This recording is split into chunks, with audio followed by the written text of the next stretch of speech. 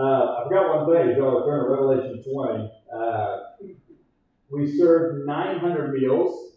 If you watched online on Sunday, I said $8.99, and then somebody said, "Hey, we have one more come at the very end." So we had 900 meals that we served, and we had over 100 volunteers. Super awesome. And if you were here for it, you know how packed it was in here. And just so thankful for so many who led and who served. From behind the scenes to up there in front, just so many people came together for that, and it went really well, and we impacted so many people, and we got a lot of follow-up to do. So be looking out for that when we get to that. So Revelation 20. If you have your Bibles, Revelation 20. If you didn't get a handout, they should be somewhere, and. We got a lot to kind of cover here tonight, but a couple weeks ago, we looked at the kind of the dispensationalist approach or the interpretation of Revelation 20, but really it's the premillennial view. It's kind of what we looked at last time a couple weeks ago, and we're specifically looking at verses 1 through 10 in Revelation 20, 1 through 10. So just remember our drawing, right? I think you got a line there on your handout. With the marker that doesn't work. So remember your drawing here. Right? You got Genesis 1 over here. In the beginning, God created the heavens and the earth, right? And here is kind of eternity. Right? This kind of line represents kind of our timeline, so to speak. Right? And somewhere in the middle, you got Jesus. You got the birth of Jesus, the incarnation, the Word become flesh, which is what we are celebrating this season, right? So you got the birth of Jesus, you got the life, the ministry, the teaching, and then ultimately the death, burial, and resurrection of Jesus, but also the ascension of Jesus as well. And then you get the Holy Spirit coming at Pentecost, right? You see this in Acts. And so you kind of get Jesus plus the beginning here of the church, right, as he institutes that new covenant in his blood, the Lord's Supper there. And so you got Jesus here, and then you kind of come down a little farther on your line, and you can do like three little marks here. You got your 7 years of tribulation, and then you got your 1,000 years. This is what we're focusing on right now, the millennium. Right, so you got your 7 years of tribulation, you got your 1,000 years of millennium kingdom, or the millennial kingdom, the millennium, and then after that you get new creation, new heavens, new earth, and then just eternity. So the different views are, you can represent that with 3 arrows, remember, and so you got like the rapture.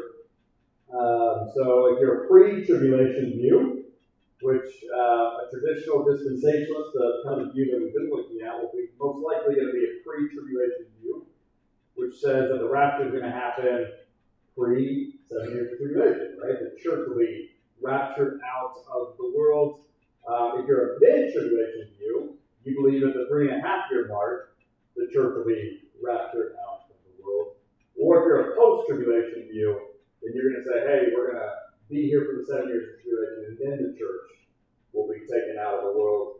And then you get to the 1,000-year millennium, and then you can represent that by 2 arrows, one at the beginning and one at the end of that.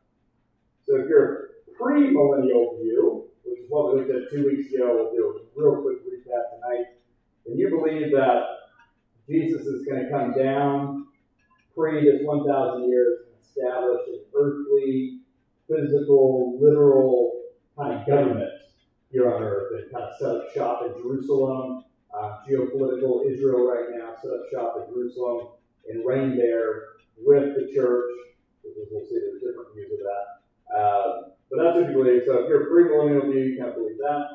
If you're a post-millennial, you believe that there is a literal 1,000 years, but we're going to progress into it, and then Jesus will come back at the end of the 1,000 years. And if you're an amillennial view, again, we'll look more at that tonight, then you are, means like no millennial. So then we'll see it later on to see it as symbolic. So anyways, this kind of just helps you kind of remember kind of the different views. And again, we can write a book on everything, and multiple books have been written on everything. But last time we read this passage, Revelation 21 through 10, and then we looked at that pre-millennial view. And so with this view, you can see in your handout here, premillennialism, just think literal, right? Just think literal. When it comes to this passage, Revelation 20, 1 through 10, and you hear premillennial view or premillennialists, just think literal. Literal. And so again, tonight I want to read the passage and then we'll quickly review that premillennial view, the 1,000 years of millennium, and then we'll look at the post and amillennial view. And then I'm going to share very briefly why you have these different views on Revelation 20. And what I'm going to introduce at the end of tonight is I'm going to talk more about it, especially as we get into the book of Revelation starting in January, because you're going to see why there's all these different views on Revelation. Again, it's just so much. But anyways, and then next week we're going to wrap this up, and we're going to kind of hold these views up to kind of Scripture, New Testament, Old Testament, the context of Revelation, and see which one might be more plausible. And so let's look at Revelation 20, 1 through 10. Let's just read that, and then we'll kind of look at these different views. So this is John writing. He's on an island in Patmos. We'll look more at that when we get into the book. But here we go. Then I saw an angel coming down from heaven, and the angel was holding in his hand the key to the bottomless pit, or to the abyss. And he was holding a great chain. And he seized the dragon, that ancient serpent, who is the devil and who is Satan, and he bound him for 1,000 years. And he threw him into the pit. And he shut it, and he sealed it over him, so that he might not deceive the nations any longer until the 1,000 years were ended. After that, he must be released for a little while. Then I saw thrones, and seated on them were those to whom the authority to judge was committed. Also I saw the souls of those who had been beheaded for the testimony of Jesus and for the word of God, and those who had not worshipped the beast or its image, and had not received its mark on their foreheads or their hands. They came to life, and they reigned with Christ for 1,000 years. The rest of the dead did not come to life until the 1,000 years were ended. This is the first resurrection. Blessed and holy is the one who shares in the first resurrection. Over such, the second death has no power.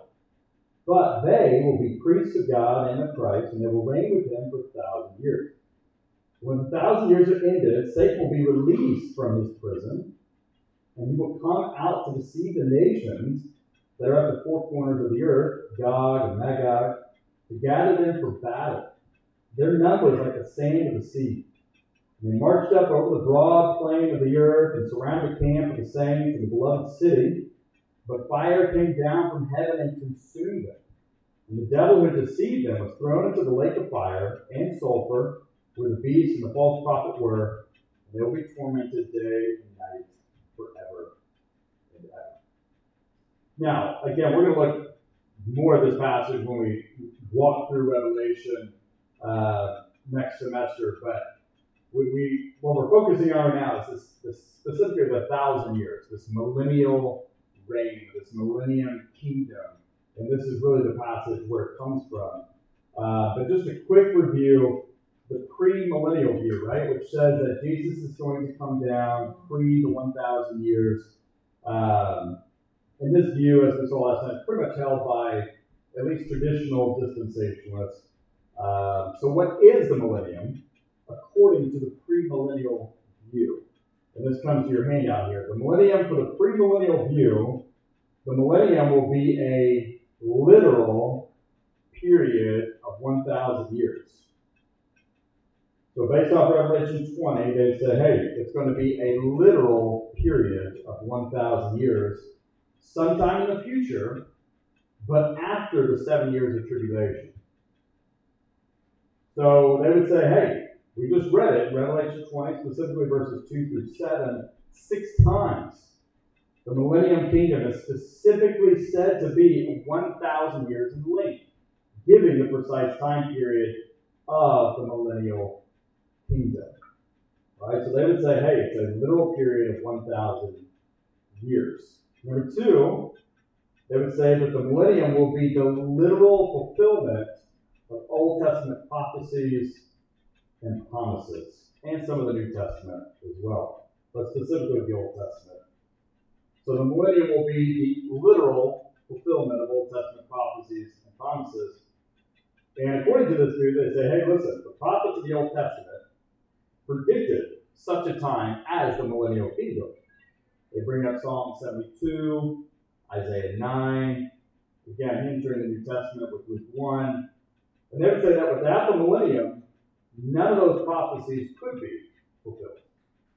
Thus, they would argue that it's the literal fulfillment, and it must be the literal fulfillment of Old Testament promises and prophecies. And they would say, hey, listen, there's countless passages that point to the literal reign of the Messiah on the earth, and that the fulfillment of many of God's covenants and promises rest on a literal, physical, future kingdom. And that the unconditional covenants in the Old Testament demand a literal, physical return of Christ to establish the kingdom. And so what are those promises and prophecies that they're talking about given to the covenants? So they would say, well, the covenants promised Israel a land, a future ruler, and a spiritual blessing. They look at Genesis 12 for this. They said that, hey, these covenants promised Israel a restoration to the land and occupation of the land. And that goes to Deuteronomy chapter 30. When we say land, especially in those first 5 books of the Bible, the author, who we believe to be Moses, is talking about the land that was promised to Abraham and to his descendants, right? The promised land. So they said the restoration of the land and the occupation of the land. They look at Deuteronomy 30 for this. They also say that the covenant promised Israel a king from David's line who would rule forever, giving the nation rest from all their enemies. They look at 2 Samuel 7 for that. So they would say at the second coming, according to this view, these covenants will be fulfilled as Israel is regathered from the nations. They look at Matthew 24 for this. And is converted. They look at Zechariah chapter 12 for this, and maybe Romans 11 as well. And restored to the land under the rule of the Messiah, Jesus Christ. So when Christ returns to the earth, he will establish himself as king in Jerusalem, sitting literally on the throne of David. And David will kind of be his right-hand man, kind of like a vice president, some of them believe. And they will rule the world in righteousness and godliness and for 1,000 years. So, number 3, the millennium will have perfect conditions. So your next point there. So far we've got the millennium will be a literal period of 1,000 years. The millennium will be a literal fulfillment of Old Testament prophecies and promises. And then the millennium will have perfect conditions, at least kind of. Because as we'll see, they still believe that there will be some sin and death there. But either way, it will be a time of peace. It will be a time of peace. They look to Micah 4, Isaiah 32 for this. It will be a time of joy. They look to Isaiah 61 for this. It will be a time of comfort. They look to Isaiah 40 for this. There will be peace even in the animal kingdom. They bring up the passage where he talks about lion will lay down with the lamb and so on. But basically the millennium will be very, very nice, very pleasant. And so, according to the traditional view of this, every believer who is alive or deceased will be taken up into heaven, right? The rapture, taken up into heaven.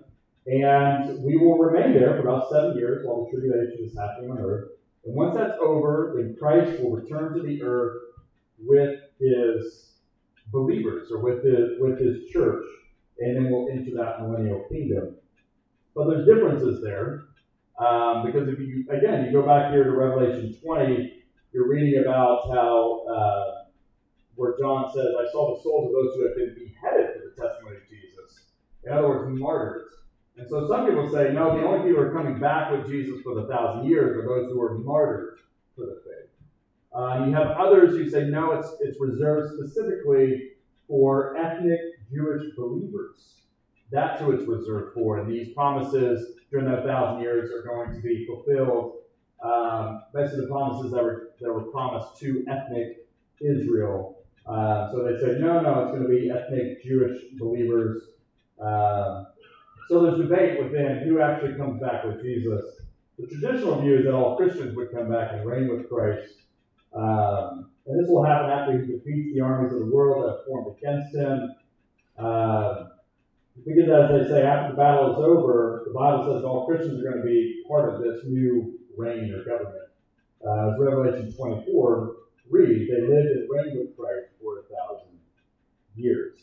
So, we, the church, those who love Christ, follow Christ, or are in Christ, will stay on earth with him, will rule and reign with him throughout the whole world, will receive rewards for faithful service, and part of our heavenly rewards will be to reign and rule with Christ upon this earth during the millennium, according to the premillennial view. And so that's number 3. The millennium will have perfect conditions.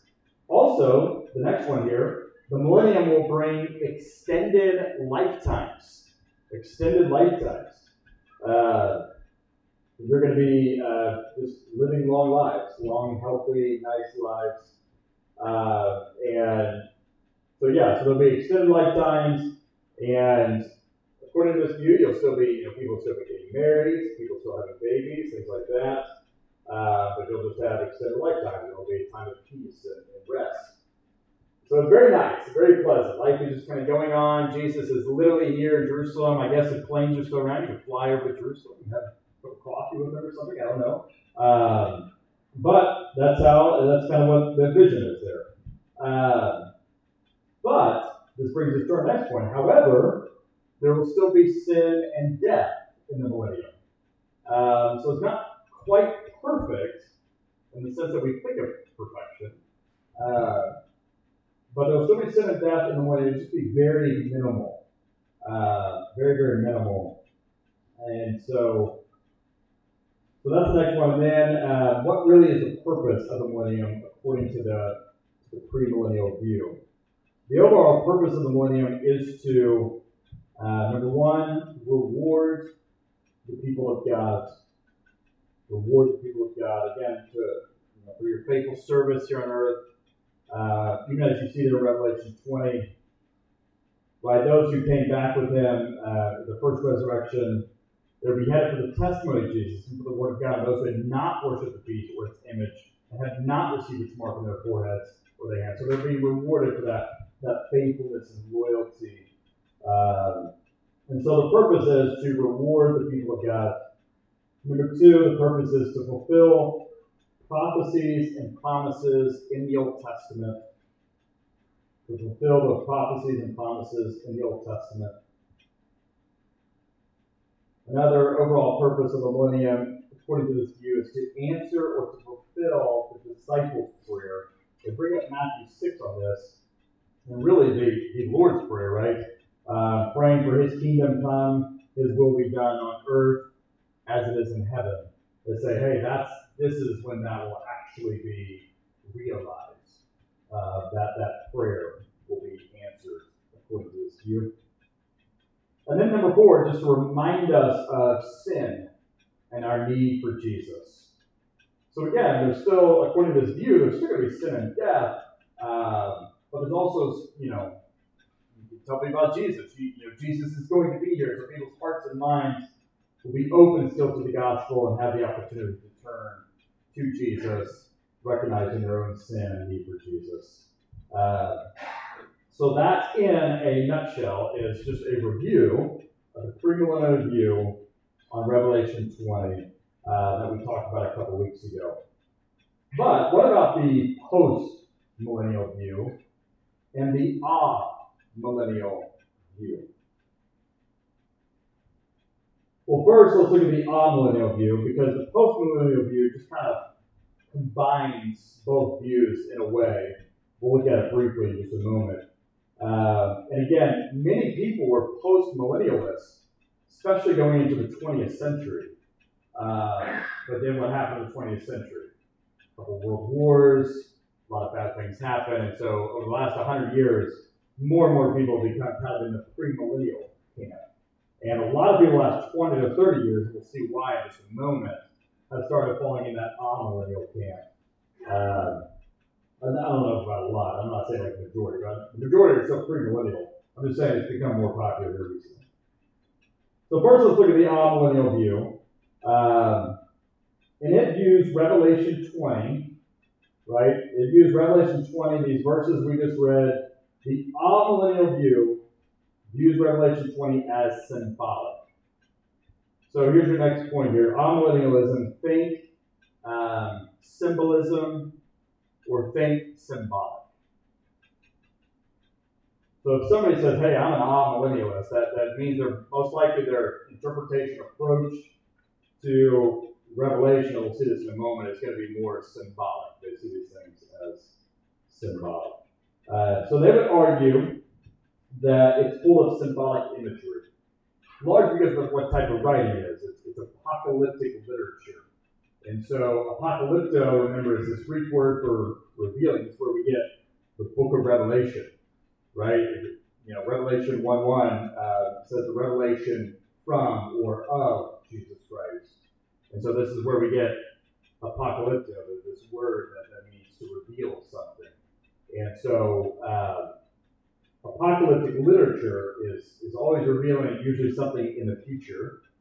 And oftentimes it uses imagery to try to make something understandable to its current audience that is beyond comprehension to that current audience, at least as far as the nitty-gritty practical things.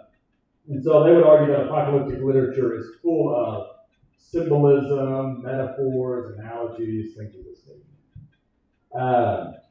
So they would argue that Revelation 20 is symbolic. They would also tell you, notice what Revelation 20 does not say. Notice what Revelation 20 does not say. Well, let's first look at the imagery that they say is symbolism. So one of the first things they bring up, I put the list here, these are some of the highlights here, the chain. So they would say, hey, already you see symbolism here. You have an angel coming down out of heaven, carrying with it a key and a chain. And they would say, hey, he's coming from a spiritual world. He's not even holding like a literal chain, you know, like a chain you might go get at Atwood or something like that, and you just kind of carry with you. They would argue that the chain is symbolic, representing power or authority. And they would mention how, you know, they bring up some of Paul's writings, but also some of the gospel accounts, to in essence show that Jesus has authority over everything and everyone, seen or unseen. And so they would say that the chain is not like a literal chain that they're going to wrap Satan with, you know, and stick him in a jail cell, but it's more of a power, authority, and force to drive him out. So they would say, hey, listen, the chain is not a physical, literal chain, but it's more symbolic of power, force, or authority. The second thing they bring up in this passage is the dragon or the serpent. It said, listen, he's not a literal dragon. He is Satan, the ruler of this world, who was a fallen, rebellious angel. Odeshar, right, you see in the Old Testament. And so he's not a literal dragon, but it's more symbolic imagery. And they would say it's imagery that's connected to earlier on in the book of Revelation as well, especially if you think about Revelation 12. But again, we'll get more of that kind of connection when we get into Revelation. So they would say, hey, that's kind of imagery here. And then they would bring up, their biggest thing they would bring up is the 1,000 years itself is symbolic. They would say, hey, it's not a literal time, but a symbolic time to represent an indefinite amount of time, or to represent kind of the fulfillment of a specific time. And so they would argue and say, hey, listen, all throughout Scripture, anytime this expression is used or this number is used, 1,000, it's always symbolic. It's symbolic of an indefinite amount of time, or it's symbolic of the fulfillment of a specific time. They bring up passages like Deuteronomy chapter 7, where we read that, know therefore that the Lord your God is God. He is the faithful God, keeping his covenant of love to 1,000 generations, or to the 1,000th generation of those who love him and keep his commandments. Of course, that's a figure of speech. It's an expression to say it's never ending. For those who love him and keep his commandments, he's faithful to them forever, until the end of all things and beyond. So they also bring up Psalm 90, verse 4, which Peter also quotes in 2 Peter chapter 3, verse 8, which Peter in 2 Peter 3 remembers talking about some of the events around the end times. But they quote Psalm 90, verse 4, where it says, 1,000 years in your sight are like a day that has just gone by. Or 1,000 years is like a watch in the night. So their argument is that, hey, it's always used as a figure of speech. But I would argue that in Revelation 20, it's used differently than these other passages. These other passages become very clear that's a figure of speech. Whereas in Revelation 20, it does seem that John is seeing a specific, definite amount of time. So it's used a little differently, but they do bring up that point that it's always used figuratively, and especially in apocalyptic literature, where it's full of symbols and imagery, that it would be symbolic. And so you have 1,000 years there. And even though, too, I'll bring up this argument against that, is even though for God, time is, it's not irrelevant, he's outside of time. So, yes, a second could be, like a billion years. I mean, you can use that kind of figure of speech. But that doesn't mean that he's not very precise with time. And we've even looked at this with the historical context of Jesus becoming, God himself becoming one of us, was a very specific time. And even if you look at, some of the prophecies like in Daniel, those 70 weeks that we talked about, especially looking at the tribulation. I mean, yes, whereas 1,000 years is like a day, the Lord is there like 1,000 years.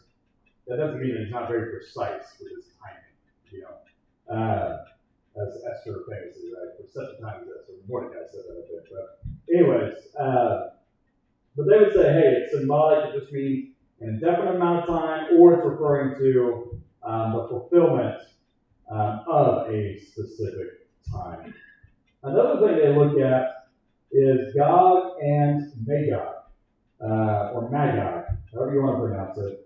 And we've heard these two before, but they would argue that they are symbolic references to enemy forces, enemy nations, enemy peoples, waging war against Israel, even as we see in Revelation 20, right, how Satan kind of uses Gog and Magog to kind of attack God's people, wage war against them. Even as we see, they marched up over the broad plain of the earth and surrounded the camp of the saints and the beloved city. The beloved city would be like Jerusalem. And so we see that it's just kind of raging war against his people, kind of like what you see in Revelation 20, where you see the dragon raging war against his offspring and so on. But they would say, hey, it's a symbolic reference to an enemy or force, an enemy nation, an enemy people group or something, raging war against God's people. So for them, it's for the amillennialists, it's symbolic, but it's also literal. It's kind of both. It's literally symbolic, or it's literal but also symbolic. Now, we hear these Gog and Magog a lot. There's not many references, though, to them throughout Scripture. But some of the big references are like Genesis 10, where you get Noah's kind of descendants. You remember Japheth, one of Noah's sons? Well, one of Japheth's descendants is Magog, and we see that in Genesis 10. But another big reference point, and this is really where the connection to Revelation 20 kind of comes from here, is Ezekiel 38 and Ezekiel 39. where Gog is the chief prince of the tribes of Meshech and Tubal, again going all the way back to Genesis 10 there. And he is kind of the chief priest of the tribes in the land of Magog. And he is called upon by God to conquer the land of Israel. So with a great coalition of forces from throughout the world, God and his entire army will invade Israel like a cloud covering the earth, we see in Ezekiel 38:16. And he'll plunder and loot all their cities. God, however, though, will send terrible natural disasters that will destroy God and his forces. So the defeat of God will demonstrate the greatness and holiness of God and restore good relations between God and his people, as one source said. Another source says that this way, Gog and Magog in the Hebrew Bible are the prophesied invader of Israel and the land from which he comes. And you see the climax of this in Revelation chapter 20. So here in Revelation 20, though, the amillennialists will argue that yes, they are literal, but they are also symbolic. And many people have tried to, kind of read into this to try to figure out who is God, who is Magog, who are these two forces or people groups or nations that will rise up against God's people. We hear this all the time, different theories thrown out there. So they would say, hey, it's symbolic, but it is literal. Just another example that this passage is meant to be taken. Yes, it's full of truths. Yes, it's full of facts, but they're also presented to us with imagery and symbols, as it said. So also, besides symbolic imagery, according to the amillennialists, there are things that Revelation 20 does not say. Matter of fact, it doesn't say a whole lot. Most of, the premillennial view, all those things that you see earlier on in your paper here, most of that we have to gather from elsewhere and kind of, basically insert it into this time period in Revelation 20. And so they would say, hey, if you just stick to this particular text in the context of Revelation 20, it's actually not saying a lot of those things, is what they would argue. So they would say, hey, it doesn't say that there won't be wars and famine and whatnot. It doesn't say that there won't be death and sin. All it says is that those who have been, what does he say? Seated on them are those to whom the authority to judge is committed. Also, I saw the souls of those who had been beheaded for the testimony of Jesus, for the word of God, and those who had not worshipped the beast or its image, had not received its mark on their foreheads or their hands. They came to life and reigned with Christ for 1,000 years. And that's all it says, is that they were reigning with Christ for 1,000 years. It doesn't say anything about, in that particular time, it does later on in Revelation, that's a different time. It doesn't say there won't be wars and famine, whatnot, or even death and sin. It also, they would argue that it doesn't say that all evil forces, all spiritual demonic forces will be bound. Only that great serpent, that great dragon, who is Satan the devil, he is the only one mentioned who will be bound. And they would argue, meaning there will still be spiritual war going on even during this time period. And they would argue that his imprisonment has a specific purpose, to stop deception. Right? To stop deception. Bound him for 1,000 years, imprisoned him, shut it and sealed it over, and so that he might not deceive the nations any longer until the 1,000 years were ended.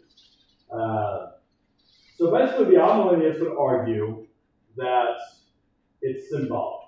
Basically, the imagery here in Revelation 20 is symbolic, referring to or applying to things earlier on in the New Testament or other moments and imagery in the book of Revelation. And again, we're going to see why here in just a moment, because it has to do with their approach to the book of Revelation. But they would argue basically right now, we're in the millennial kingdom. Right now, Jesus is reigning and so on. We're in it right now, those kind of things. But those are just some of their highlights. That's the amillennialist view. So when you think of amillennialism, just think symbolism or symbolic.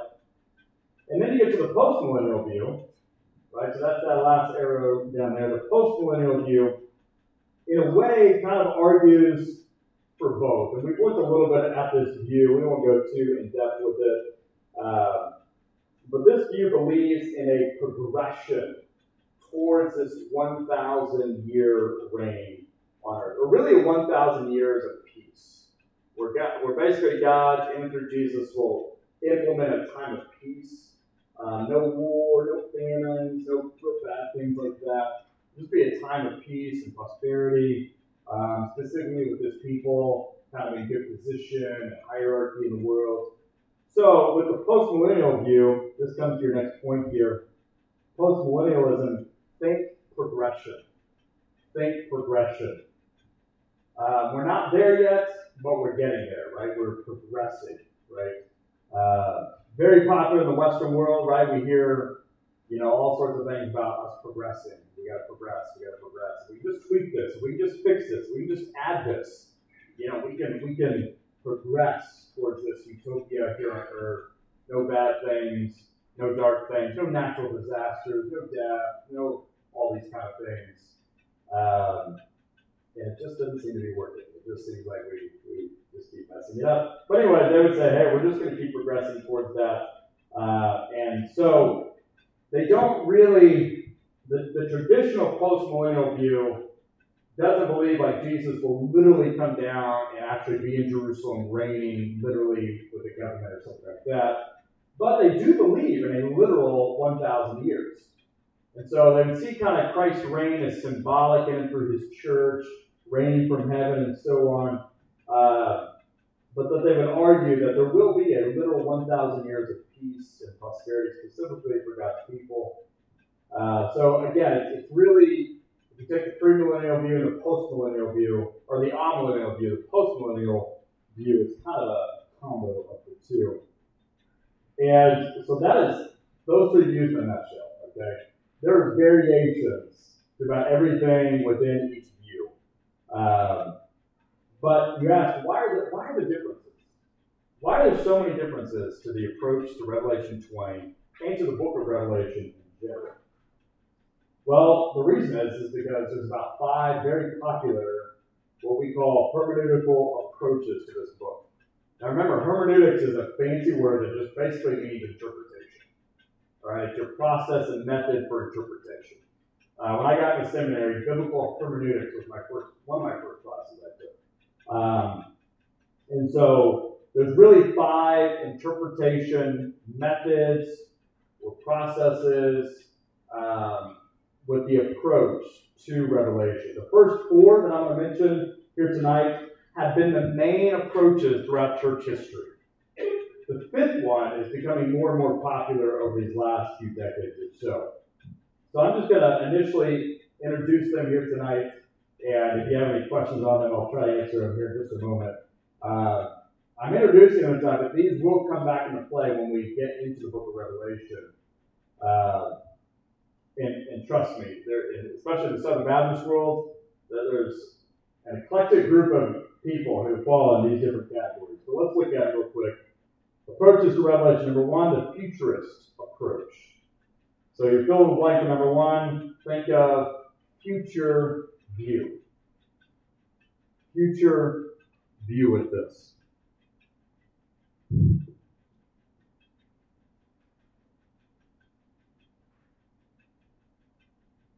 So this view says the way it interprets the book of Revelation is once you get to Revelation 4:1, from that moment forward, everything is happening in the future.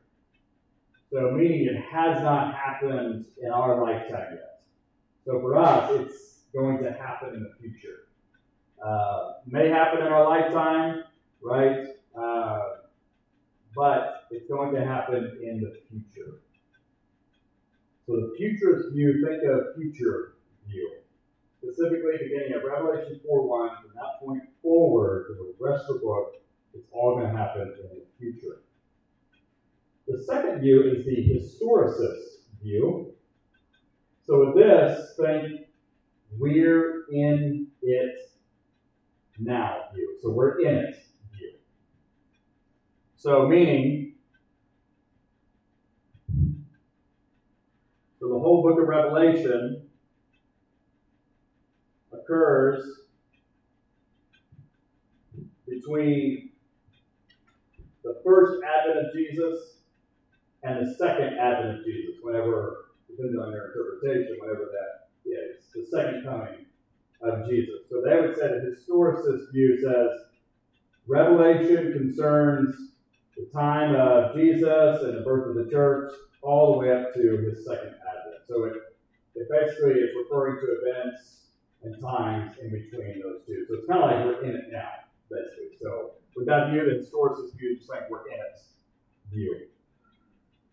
The third view is the preterist view.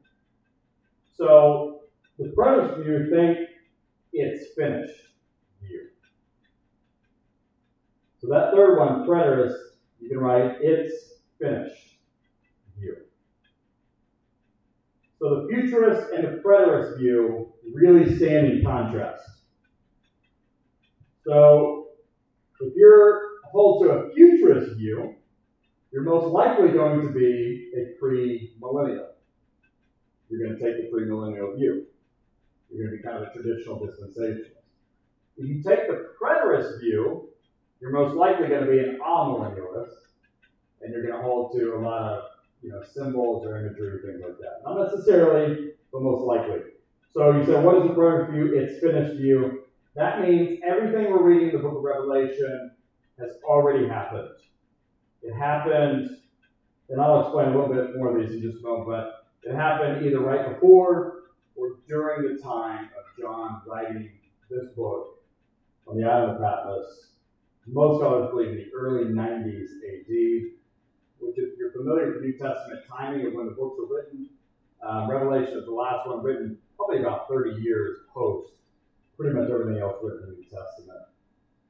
So the preterist view say, hey, it's referring to everything that has already happened in John's lifetime or around John's lifetime. Then number 4 is the idealist view. Think of it's symbolic. This is the it's symbolic view. So this will also be with those who tend to be amillennialists. But the idealist says, hey, all of the book of Revelation, it's very prophetic, it's apocalyptic, it's all imagery and symbols, as we'll see, kind of referring to some truths and some principles, but these are timeless truths and principles. And so the idealist view, think of its symbolic view. And then the 5th one, which is becoming more popular here recently, is the eclectic view. So you can write, it's a combination view. Is that the easy way out? I don't know. But it's the eclectic view. It's a combination. So they would argue that the futurist, preterist, and idealist view. So out of the 4 views, all 4 of them minus the historicist view, they would argue it's a combination of all of those. So the book of Revelation, some of it is symbolic, some of it is meant to be, imagery, and yes, it is apocalyptic literature, very prophetic kind of literature, which just in and of itself, that type of writing, a lot of imagery, analogies, metaphors, so on. But it's also, yes, referring to things in the future, yes, but it's also referring to things that have already happened or that are currently happening right now. So that's the eclectic view says, hey, it's a combo of all of those. So just really quickly, let me just expound on those just a little bit more. So again, the futurist approach understands everything from Revelation 4:1 forward to be prophecy of things that are to occur just before the second coming of Christ. So usually the futurist view is going to say that basically the book of Revelation, post-Revelation 4:1, is about these right here. The 7 years of tribulation, and then at the end of that, the 1,000 years millennial kingdom. But mostly really about that 7 years of tribulation. So they would argue that most of the book of Revelation is prophecy, referring to the events of the time period right before the second coming of Christ. So again, they would argue that all these events are still in the future from us, from our perspective. 21st century, 2023, Enid, Oklahoma, it's still in the future for us. And they would argue that they take this position because they would say there's no correspondence between these prophesied events and anything that has yet occurred in history. So they would say, hey, what we're reading, we've never seen that before. It's all new, thus it hasn't happened yet. And then number two, the historicist approach, again, just understands Revelation to be a prophecy of church history from the first advent to the second advent. So again, it's just referring to things that are happening. It's kind of an eclectic approach, but past, present, and future. But then again, the preterist approach, again, is most clearly contrasted with the futurist approach. It basically says that most of the prophecies in the book of Revelation were fulfilled. Again, right before John wrote this book, during John writing this book, or right after. And they would bring up the fact that, Domitian was the Roman emperor during the time in which John wrote this book. And he served as Roman emperor from AD 81 to AD 96. So think about it. Remember, we looked at this in the historical context. Jerusalem fell in 70 AD.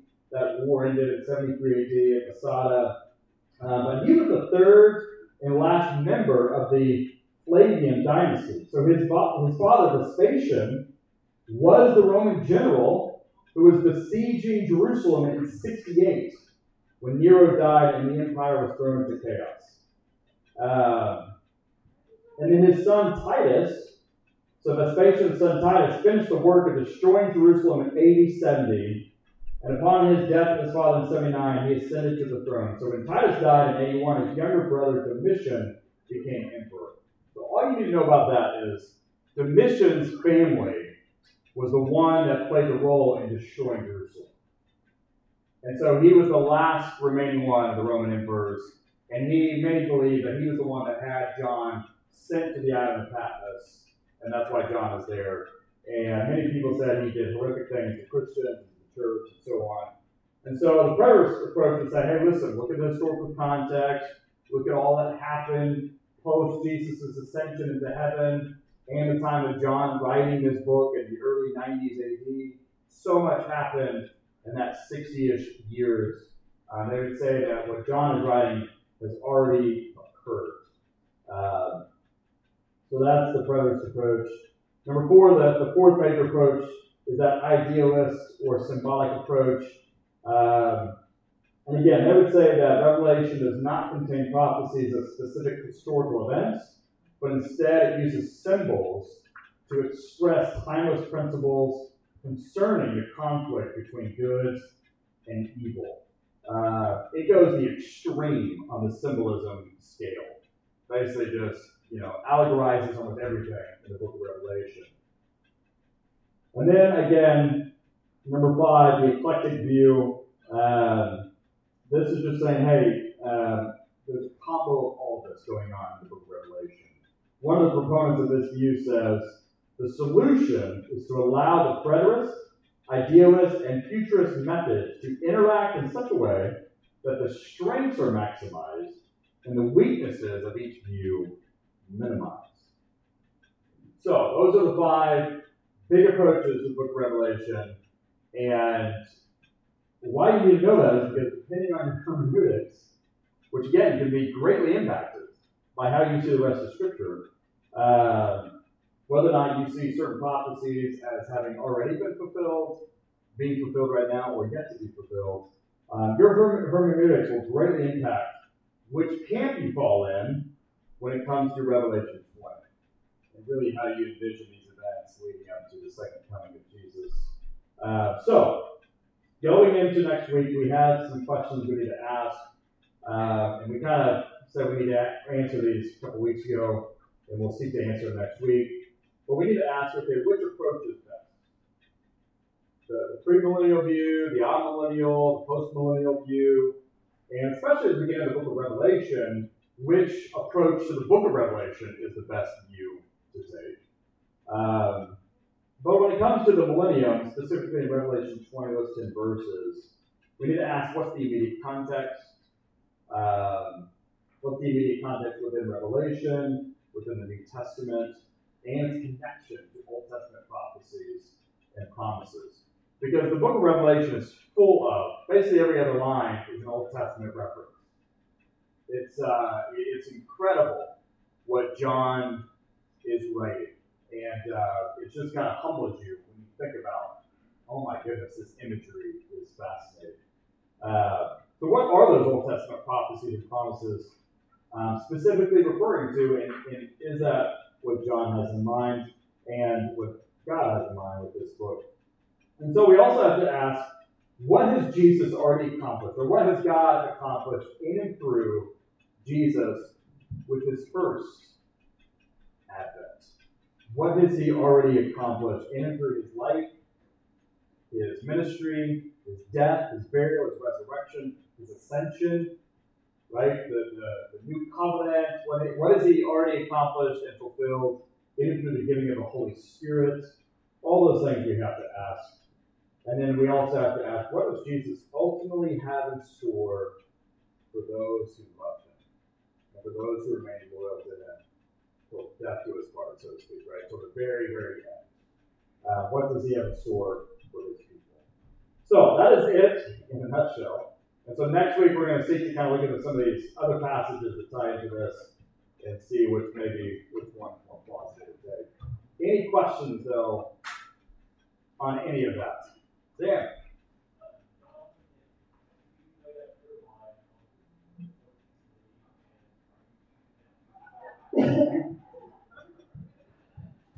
Some of the different angles within this talk, it's a work in progress because there's so much to it. And I think they all have their merit, some more than others, but they also all have their weaknesses too. And so, definitely on the approach to Revelation, I tend to follow more the eclectic view, and I'll explain more why as we get into the book of Revelation.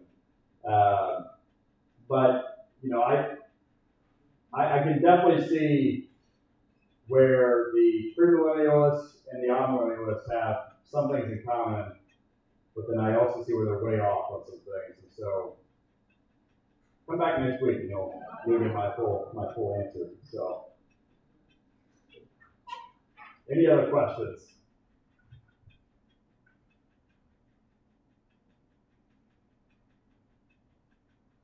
All right.